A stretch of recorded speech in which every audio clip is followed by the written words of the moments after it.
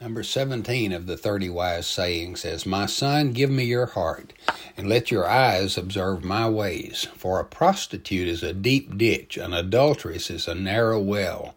She lies in wait like a robber, and increases the traitors among mankind.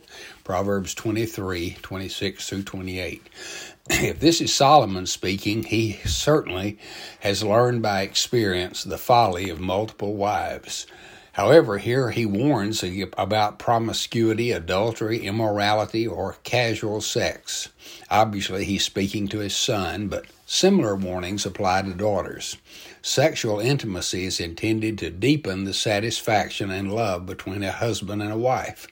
It is not merely for personal satisfaction. Having sex is 1,000 miles away from making love. Rapists, pedophiles, and prostitutes can have sex. Making love delights in giving and receiving a unique experience of pleasure with the lover to whom you are committed for life. Love is always about giving, not getting. The folly of selfish sex is that it increases the traitors in the land. A man who will use the most intimate expression of love for mere selfish indulgence will break and abuse all promises. If you're married, delight only in your spouse sexually. It is just as disobedient to refuse to enjoy making love after you're married as it is to have sex with one to whom you're not married.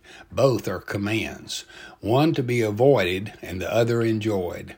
Immorality is a thief that robs you of the fullest pleasure that God intends for married lovers.